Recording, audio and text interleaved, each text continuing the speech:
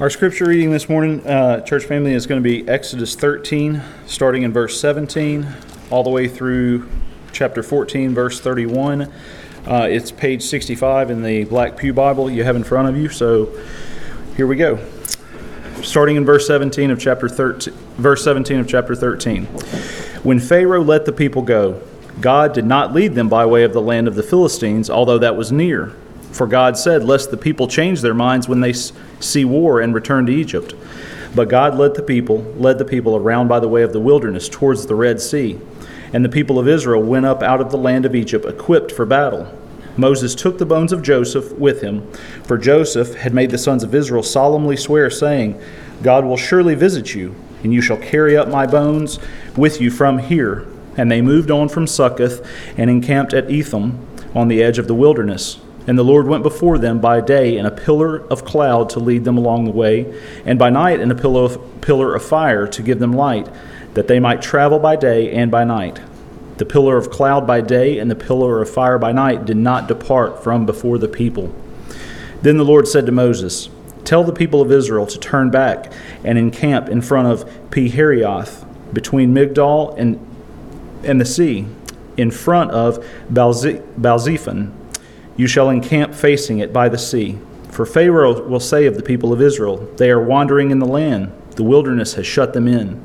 And I will harden Pharaoh's heart, and he will pursue them. And I will get glory over Pharaoh and all his host, and the Egyptians shall know that I am the Lord. And they did so. When the king of Egypt was told that the people had fled, the mind of Pharaoh and his servants was changed toward the people. And they said, What is this that we have done, that we have let Israel go from serving us? So he made ready his chariot and took his army with him. He took 600 chosen chariots and all the other chariots of Egypt with officers over all of them. And the Lord hardened the heart of Pharaoh, the king of Egypt, and he pursued the people of Israel while the people of Israel were going out defiantly. The Egyptians pursued them, all of Pharaoh's horses and chariots, and his horsemen and his army, and overtook them, encamped at the sea by Pi-hahiroth in front of Baal-zephon. When Pharaoh drew near, the people of Israel lifted up their eyes, and behold, the Egyptians were marching after them, and they feared greatly. And the people of Israel cried out to the Lord. They said to Moses, Is it because there were no graves in Egypt that you have taken us away to die in the wilderness? What have you done to us in bringing us out of Egypt? Is not this what we said to you in Egypt? Leave us alone, that we may serve the Egyptians. For it would have been better for us to serve the Egyptians than to die in the wilderness. And Moses said to the people, Fear not, stand firm, and see the salvation of the Lord, which he will work for you today. For the Egyptians, whom you see today, you shall never see again. The Lord will fight for you, and you have only to be silent. The Lord said to Moses, Why do you cry to me? Tell the people of Israel to go forward. Lift up your staff and stretch out your hand over the sea and divide it, that the people of Israel may go through the sea on dry ground. And I will harden the hearts of the Egyptians, so that they shall go in after them, and I will get glory over Pharaoh and all his host, his chariots and his horsemen. And the Egyptians shall know that I am the Lord, when I have gotten glory over Pharaoh, his chariots, and his horsemen. Then the angel of God, who was going before the host of Israel, moved and went behind them, and the pillar of cloud moved from before them and stood behind them, coming between the host of Egypt and the host of Israel. And there was the cloud and the darkness, and it lit up the night without one coming near the other all night. Then Moses stretched out his hand over the sea, and the Lord drove the sea back by a strong east wind all night, and made the sea dry land, and the waters were divided. And the people of Israel went into the midst of the sea on dry ground, the waters being a wall to them on their right hand and on their left. The Egyptians pursued and went in after them into the midst of the sea, all Pharaoh's horses, his chariots, and his horsemen. And in the morning watch, the Lord in the pillar of fire and of the cloud looked down on the Egyptian forces and threw the Egyptian forces into a panic, clogging their chariot wheels so that they drove heavily. And the Egyptians said, Let us flee from before Israel, for the Lord fights for them against the Egyptians. Then the Lord said to Moses, Stretch out your hand over the sea, that the water may come back upon the Egyptians, upon their chariots and upon their horsemen. So Moses stretched out his hand over the sea, and the sea returned to its normal course when the morning appeared. And as the Egyptians fled into it, the Lord threw the Egyptians into the midst of the sea. The waters returned and covered the chariots and the horsemen of all of the host of Pharaoh that had followed them into the sea. Not one of them remained. But the people of Israel walked on dry ground through the sea, and the waters being a wall to them on their right hand and on their left. Thus the Lord saved Israel that day from the hand of the Egyptians, and Israel saw the Egyptians dead on the seashore. Israel saw the great power that the Lord used against the Egyptians, so that the people feared the Lord, and they believed in the Lord and in his servant Moses. There's an outline that I gave you when we first started. There's several different ways of outlining the book of Exodus, and this is one outline that I think is helpful. The first 12 chapters takes place in Egypt. And this outline is, of course, based on the setting of where these events took place. And we're in the second point there. We're on the way to Sinai. Now, last week we saw the white towel being thrown into the ring in the battle between Pharaoh and the Almighty God. God has made Pharaoh cry uncle. I don't know if it's cry uncle or mercy. It's just depending on how you play that game. But he's given up, and he's allowed God's people to finally leave. The 10 plagues, they came one right after the other as Pharaoh hardened his heart in resistance against God, and then God hardening Pharaoh's heart to resist him, so that with the purpose of God showing the world who he was.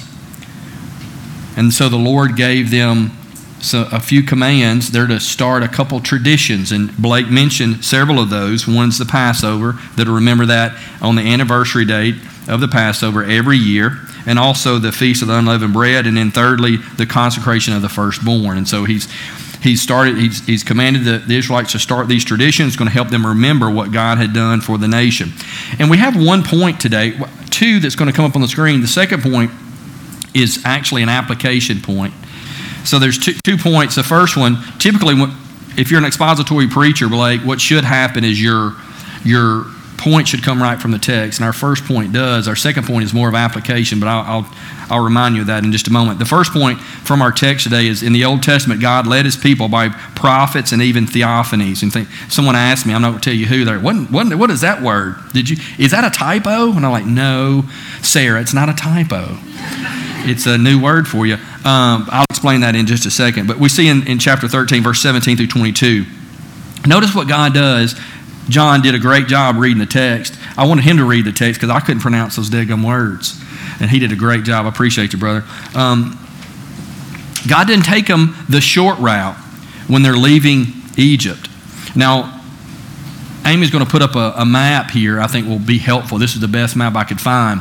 You'll see the circle there, the green circle. That's Goshen. That's where the Israelites, that's where they lived. And then where they were released, the shortest route would have taken that green route right up the coast, right up into the promised land, see the land of Canaan. God didn't take them the short route. They didn't take the shortcut. In fact, they had to take the long cut. Look, the yellow mark there is kind of like their path. He took them south, kind of the long way around. Instead of getting there in a few weeks to a month, it took them, 40 years. Not because of the distance, but because of their disobedience. So why did God insist on them taking the long cut instead of the shortcut? Well, verse 17 tells us because the Philistines would want to fight, and the Israelites weren't ready for battle. They weren't capable of defending themselves, and this would cause them to want to return to Egypt. And you might say, well, would the Hebrews really want to turn back to Egypt? I mean, they were enslaved. That doesn't make any sense. But if you recall, they did that several times in their history as they're wandering, trying to make it to the promised land. In Numbers chapter 14, after the 12 spies had went in and spied out the land, they came back and gave their report. This is what happened. Why is the Lord bringing us into this land to fall by the sword? See, they're complaining to Moses. Our wives and our little ones will become a prey. Would it not be better for us to go back to Egypt? See, they went into the promised land, and what was the report? Do you remember? The report coming back was, 10 of the spies said, there's giants there, and the walls are fortified. We can't take this land. And so they discouraged the people, and this is the complaint to Moses. Would it not be better for us to go back to Egypt? Can you imagine? But the Lord knew their hearts, didn't he? The Lord knew the Israelites. They weren't strong enough. If they had to fight these mighty Philistines in battle, they would be scared and they would want to return to Egypt. But it's interesting, verse 18 tells us that they were equipped. They went up equipped for battle. And at first glance, well, it just says that the Philistines would scare them, but here it says they're equipped for battle. Well, which one was it? Were they ready for battle and ready to go to war, or were they not? But this phrase, equipped for battle, it does not mean that they were ready to fight.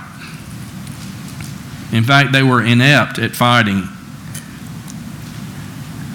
But it means that they went out in formation. They went out in groups in formation like an army, looking like a fighting nation, but they were no match for the Philistines. So this long way, God took them on the long way to the promised land, a long way home. It wasn't the easiest way. It wasn't the shortest way. It wasn't the most direct way. But it was the best way because it was God's way. See, God knew what the Israelites needed. They needed to learn more about God and His care for them. Because what's going to happen here real soon in chapter 14, they're going to face again the mighty Egyptian army with all the chariots and all the armor. They're going to face thirst. They're going to face hunger. They're going to face other enemies, just to name a few. But this way was the way God knew they needed. I mean, think about it. What we're about to see in this text, and we'll come back to chapter 14 next week and spend a little more time on the parting of the Red Sea and the escape through the Red Sea. But can you imagine the Israelites if they didn't have this Red Sea experience that they're about to have? I mean, this road less traveled, the long way around, it's a difficult road. But think about all that they learned as they traveled that hard, long road with the Lord right there with them. You can't imagine their experience and the nation of Israel when they get into the promised land without that Red Sea experience. See, they needed that. And we're much the same, aren't we? Sometimes we think the Lord's got us on a long, hard road. And there's much difficulty. But think back in your life and the difficulties that the Lord brought upon you or allowed to come into your life and how you were so much better for it now. Verse 21 says there's a pillar of cloud by day and a pillar of fire by night guiding them so they could travel day or night. And these pillars represent the presence of the Lord. And at this point in time, they were able to see this theophany, if you will. They're able to see the presence of the Lord and know that He was with them. It was a difficult way, but it was a good way because God was with them every step of the way. And the Hebrews, we know that they plundered the Egyptians. They took silver, gold, they took clothing, but they also took something else. In verse 18 tells us they took Joseph's bones. And that's kind of a thing. Well, this is kind of a side note in this story.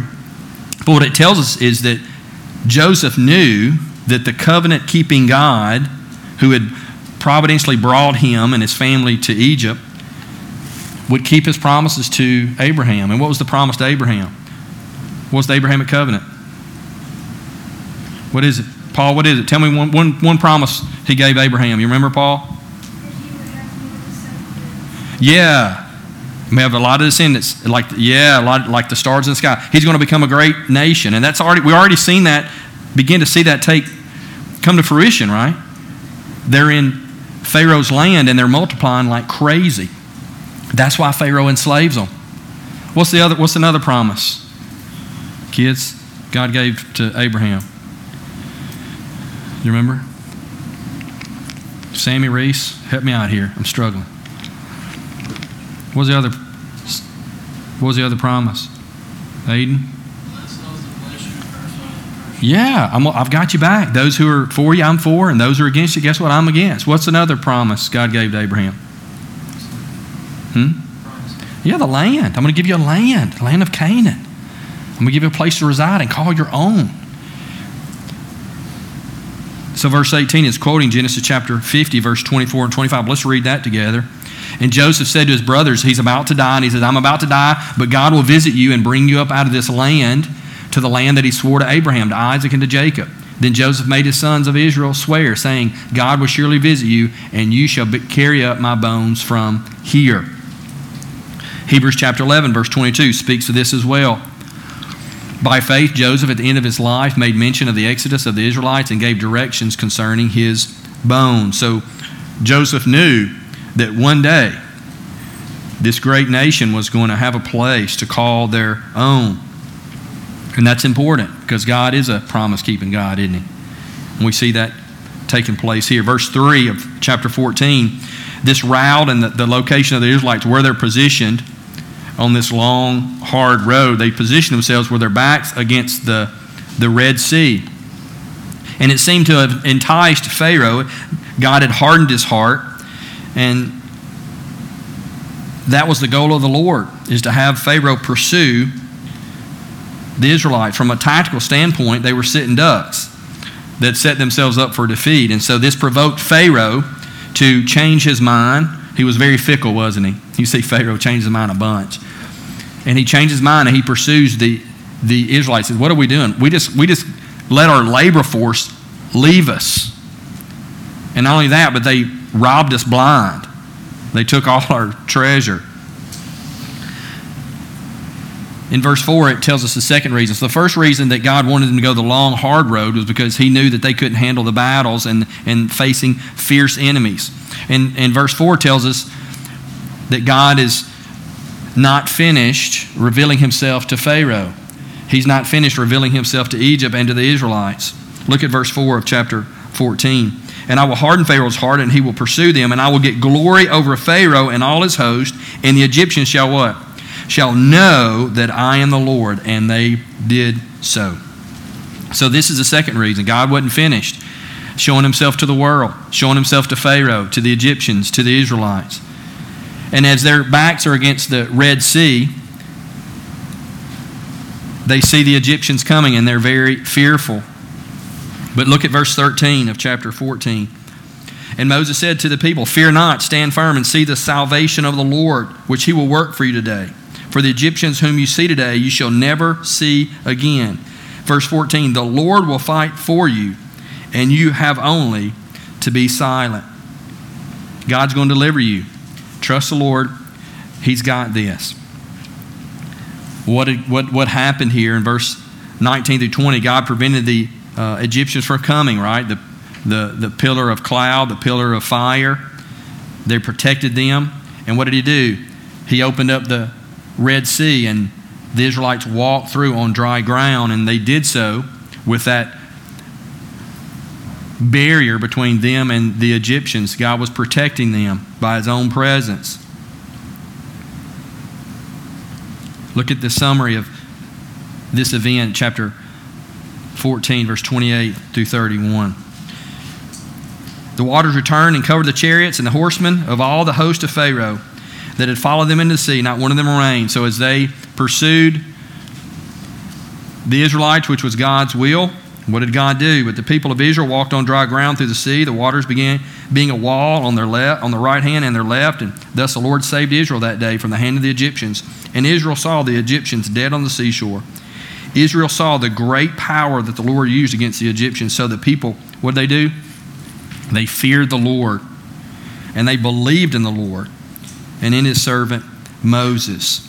So this was God's plan, wasn't it? To take them the long, hard road, and they're going to be fearful, and they're going to have adversity and have difficulty. Isn't that funny how sometimes people say, well, if the Lord's with you, you're not going to have any problems? And some people teach that, actually. Isn't that so terribly wrong?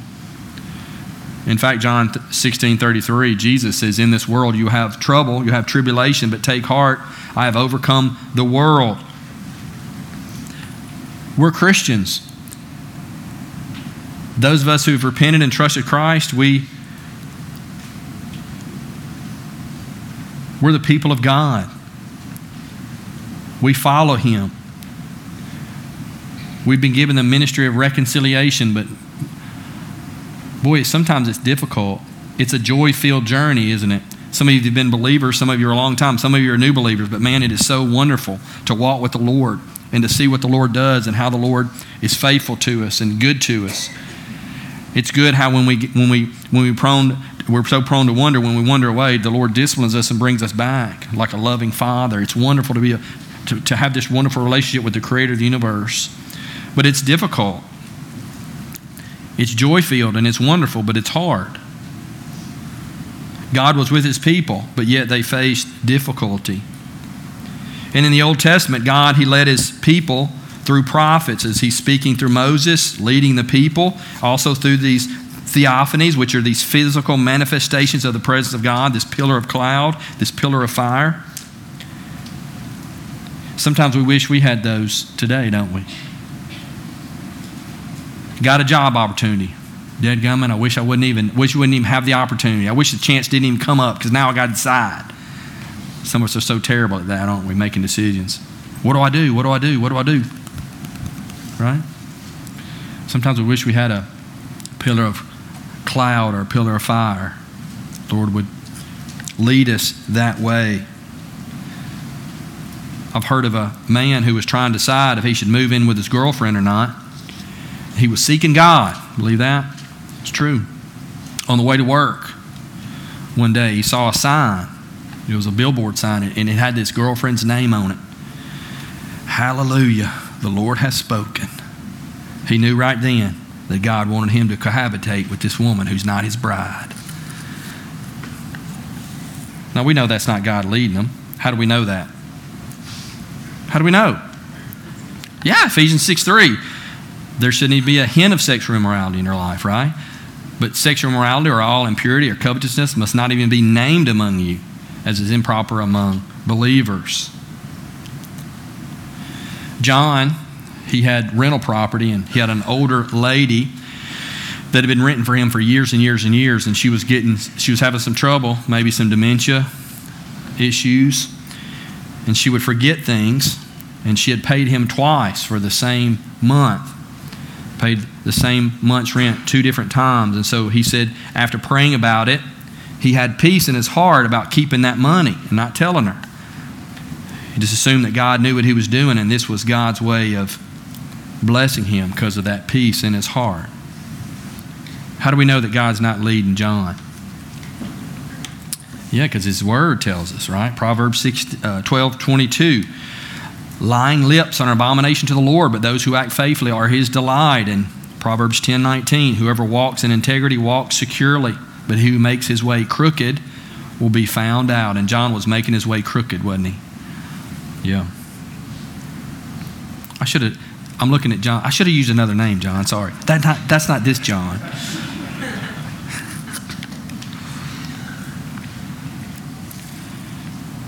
We see God leading his people, the Israelites, out of Egypt. In the Old Testament, he led it through prophets and theophanies. And we ask, well, what about us? And this is our second point. Again, this is more of an application point. In the New Covenant era, which we live after Christ's death, burial, resurrection, ascension, right? We're in the New Covenant era. God leads us through Jesus as his Spirit reminds us of his word. How does God lead us? Through signs in the sky, peace that we have in our heart. You know, our heart is deceitful above all things. We don't trust our heart. What do we trust? The Scriptures. Church family, we trust the Scriptures and Scriptures alone.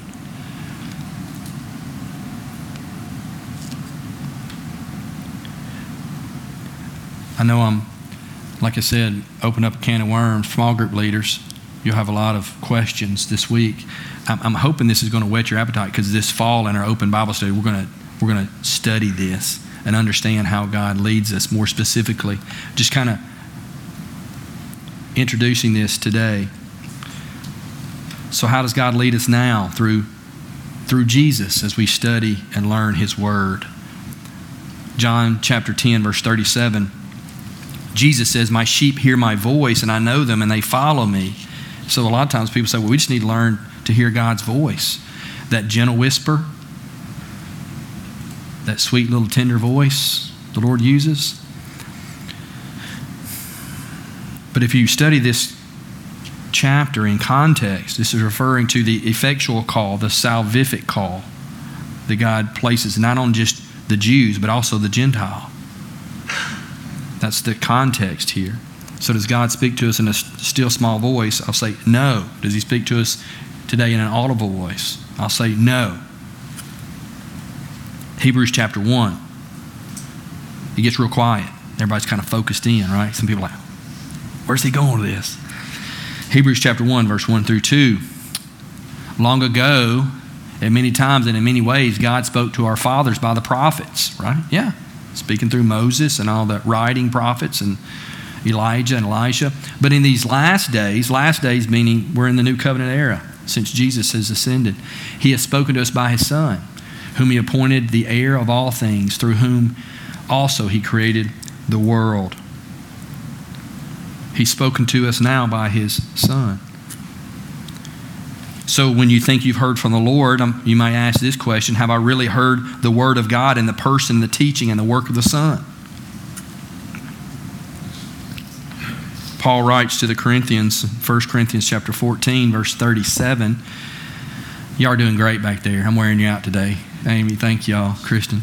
If anyone thinks he is a prophet or spiritual, he should acknowledge that the things I am writing, and Paul is writing this, he's writing a letter on the inspiration of the Holy Spirit. He's writing this to the people in Corinth, the believers in Corinth. He should acknowledge that the things I am writing to you are a command of the Lord, command of Jesus. Paul's talking about the letter he's writing. When the Holy Spirit guided the New Testament writers, he is taking the heart and the mind of Christ, rendering them in Scripture as the words of Jesus. John 16:15. All that the Father has is mine. Therefore I said that the Spirit will take what is mine and declare it to you. And who's he writing to? He's not writing to us. I mean, who's he speaking to? The apostles, those who are going to be inspired and write the Scriptures. Matthew, Mark, Luke, John, Paul, James, Jude, the author of the letter to the Hebrews. They're writing down the words of Christ. How does God speak to us? Through Christ, as the Holy Spirit reminds us of his word, his unchanging truth found in Scripture. Romans chapter 12, familiar passage, verse 1 and 2, Paul writing to the Roman believers, I appeal to you, therefore, brothers, by the mercies of God, to present your bodies as a living sacrifice, holy and acceptable to God, which is your spiritual worship.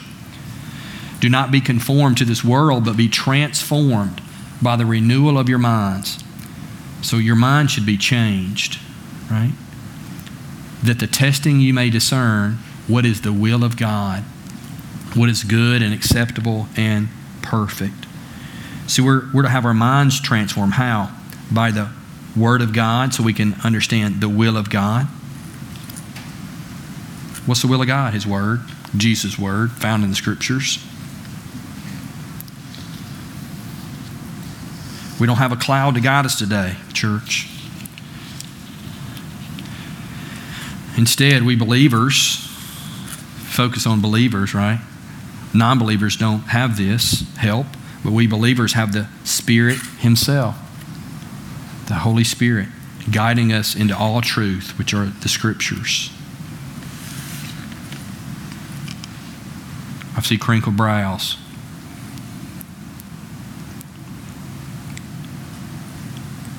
We'll revisit this escape through the Red Sea in chapter 14 next week. We kind of brushed over that, but we'll come back next week and continue on verse by verse. But we'll also continue this study, like I said, in the fall, in our open Bible study of how God leads us. But let me ask you this question. God leads his people. We know that. He led the Hebrews, and now he leads the church. Is he leading you? Is he leading you? Is he leading you through Christ? Does he lead you by the Holy Spirit bringing you back to His Word, bringing His Word to your remembrance. That's how we know God's will. Is He leading you? If you've never repented of your sin, if you've never trusted Christ's work on the cross as your own, if you've never trusted Christ's resurrection, believing He did that for you, God is not leading you.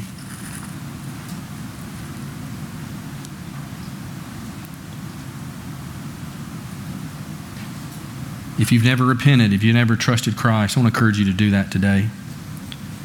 God's a loving God. Every good and perfect gift we have comes from Him. He's so loving and gracious and merciful. He doesn't give us what we deserve. And what do we deserve? We deserve hell. Everything above hell is a privilege. And because of our sin, we're separated from the Lord, which means we don't know God. We can't communicate with God. We don't know Him. And when we breathe our last, which could be tonight, tomorrow, the next day, we'll be separated from the Lord for all eternity. You say, Pastor, you're trying to scare me. Hope so, if you need to be scared. God's a loving God, but He's also a just God. He must punish sinners. We're all sinners. We're all on a one-way road to hell, and that's what we deserve. But the good news, the gospel, is that Jesus, God, took on flesh. This Exodus experience the Israelites had took place about 1400 BC. 1400 years after this event, Jesus took on flesh and He became a man, and He obeyed the Lord, the Father, in every way. All the commands that we read in Scripture, Jesus obeyed and did fully and completely. That's the record we have to have in order to have a relationship with God, and none of us have it. And we need a divine exchange to take place. We need to repent and turn from our sin, recognizing that on the cross, Jesus received our wrath that we deserve. And as we repent and trust Christ's work on the cross as our own, His resurrection as our own, what happens? There's a divine exchange, and He gives us His righteousness, which we all must have in order to have a relationship with God the Father. And for those of us who repent and trust Christ, He gives us the Holy Spirit, and then He starts to lead us by the Holy Spirit through Jesus pointing us to the Scripture, the Word of Christ. Is He leading you? If He's not leading you today, you need to repent. And I want to encourage you to do that. Tell the Lord, Lord, I'm wrong. I've been wrong. I've done wrong. I've rebelled against You my whole life. And I need to turn and change my life. I want You to change my life. I want to obey You from this point on. I recognize and believe that Jesus died for me. The wrath He bore for me. And the life now that I want to live for Him. You need to tell the Lord something like that. If you have a question about that, I'd love to talk to you about that.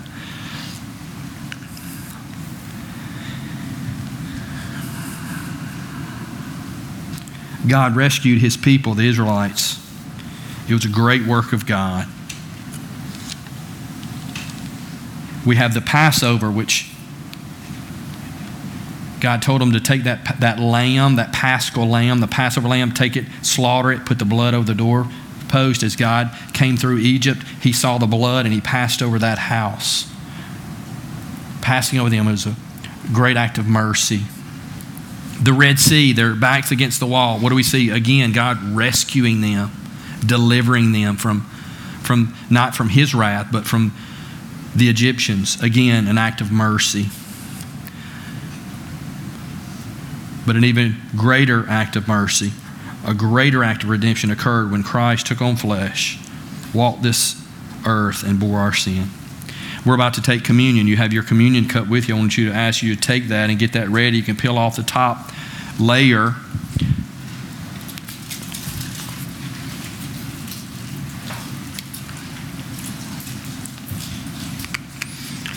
Blake led us in a time of confession, and if you read in 1 Corinthians chapter 11,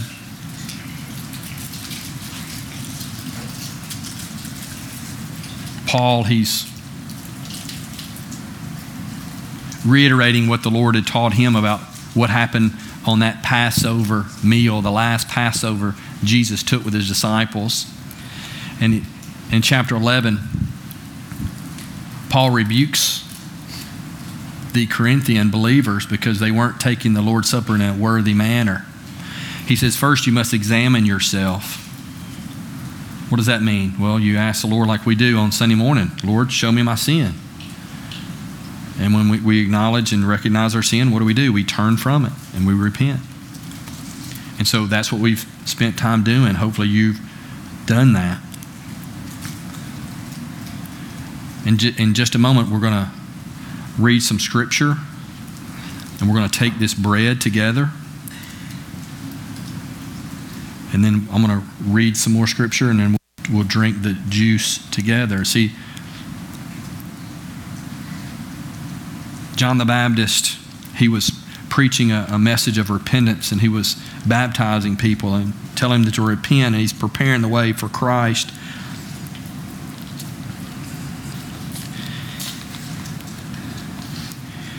John chapter 1, he says, the next day he saw Jesus coming toward him and said, behold, the Lamb of God who takes away the sin of the world.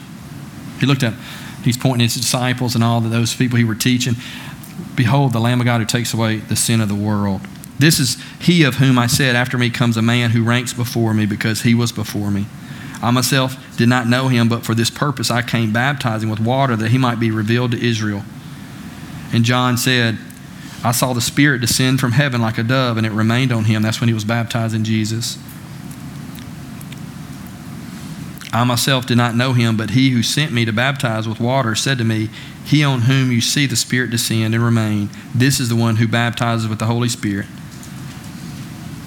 So as we repent and believe, we're baptized with the Holy Spirit. He gives us his Spirit. Verse 34, and I have seen and borne witness that this is the Son of God. Behold the Lamb of God. Behold the Passover Lamb of God. Passover 1400 BC. 2,000 years later, Jesus. See that the Passover and this annual feast that they're to take, this celebration they're to celebrate every year on the anniversary of the Passover. All they're doing is reminding them and pointing them to the ultimate Passover Lamb, Jesus. Jesus has the Passover meal with his disciples in the upper room. He says, I'm starting something new. We're going to drink the cup and we're going to eat the bread. And the bread represents my body. The body that's about to be broken for you. See, this is the night before he was betrayed. Here pretty quick, he's going to be on a cross, bearing the wrath for sinners. And we're going to drink the cup. And the cup points to his blood. In the old covenant, without the shedding of blood, there's no forgiveness of sins. They had to bring that lamb time and time and time and time again to the altar, to the temple.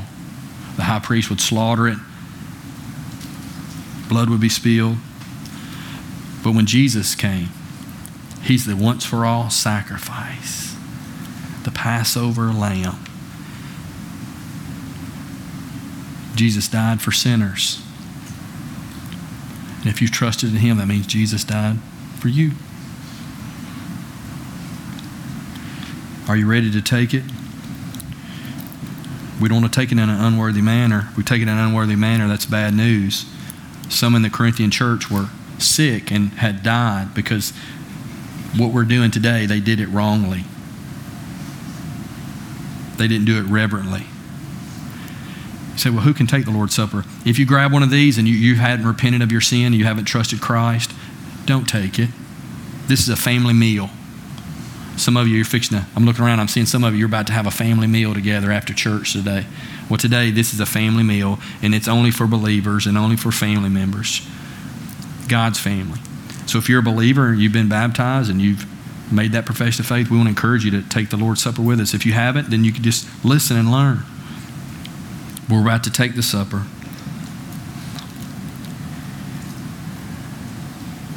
Jesus says when he had given thanks, he broke the bread and said, this is my body, which is for you. Do this in remembrance of me. Let's pray, and we're going to eat this bread. And this bread is symbolic of Jesus' body that was broken for sinners. Father, we're thankful for Jesus and what he's done for us. We're thankful for the life he lived. We're thankful that he lived righteously so that we could have his righteousness. We're thankful that he willingly gave up his life and his body was broken and put on a cross so that we could be forgiven. Jesus has been a sweet, precious gift to your church, and we're thankful for him. And we remember today his body being broken in Jesus' name. Amen. Let's eat the bread, remembering Christ's body broken for us. Let's do it together.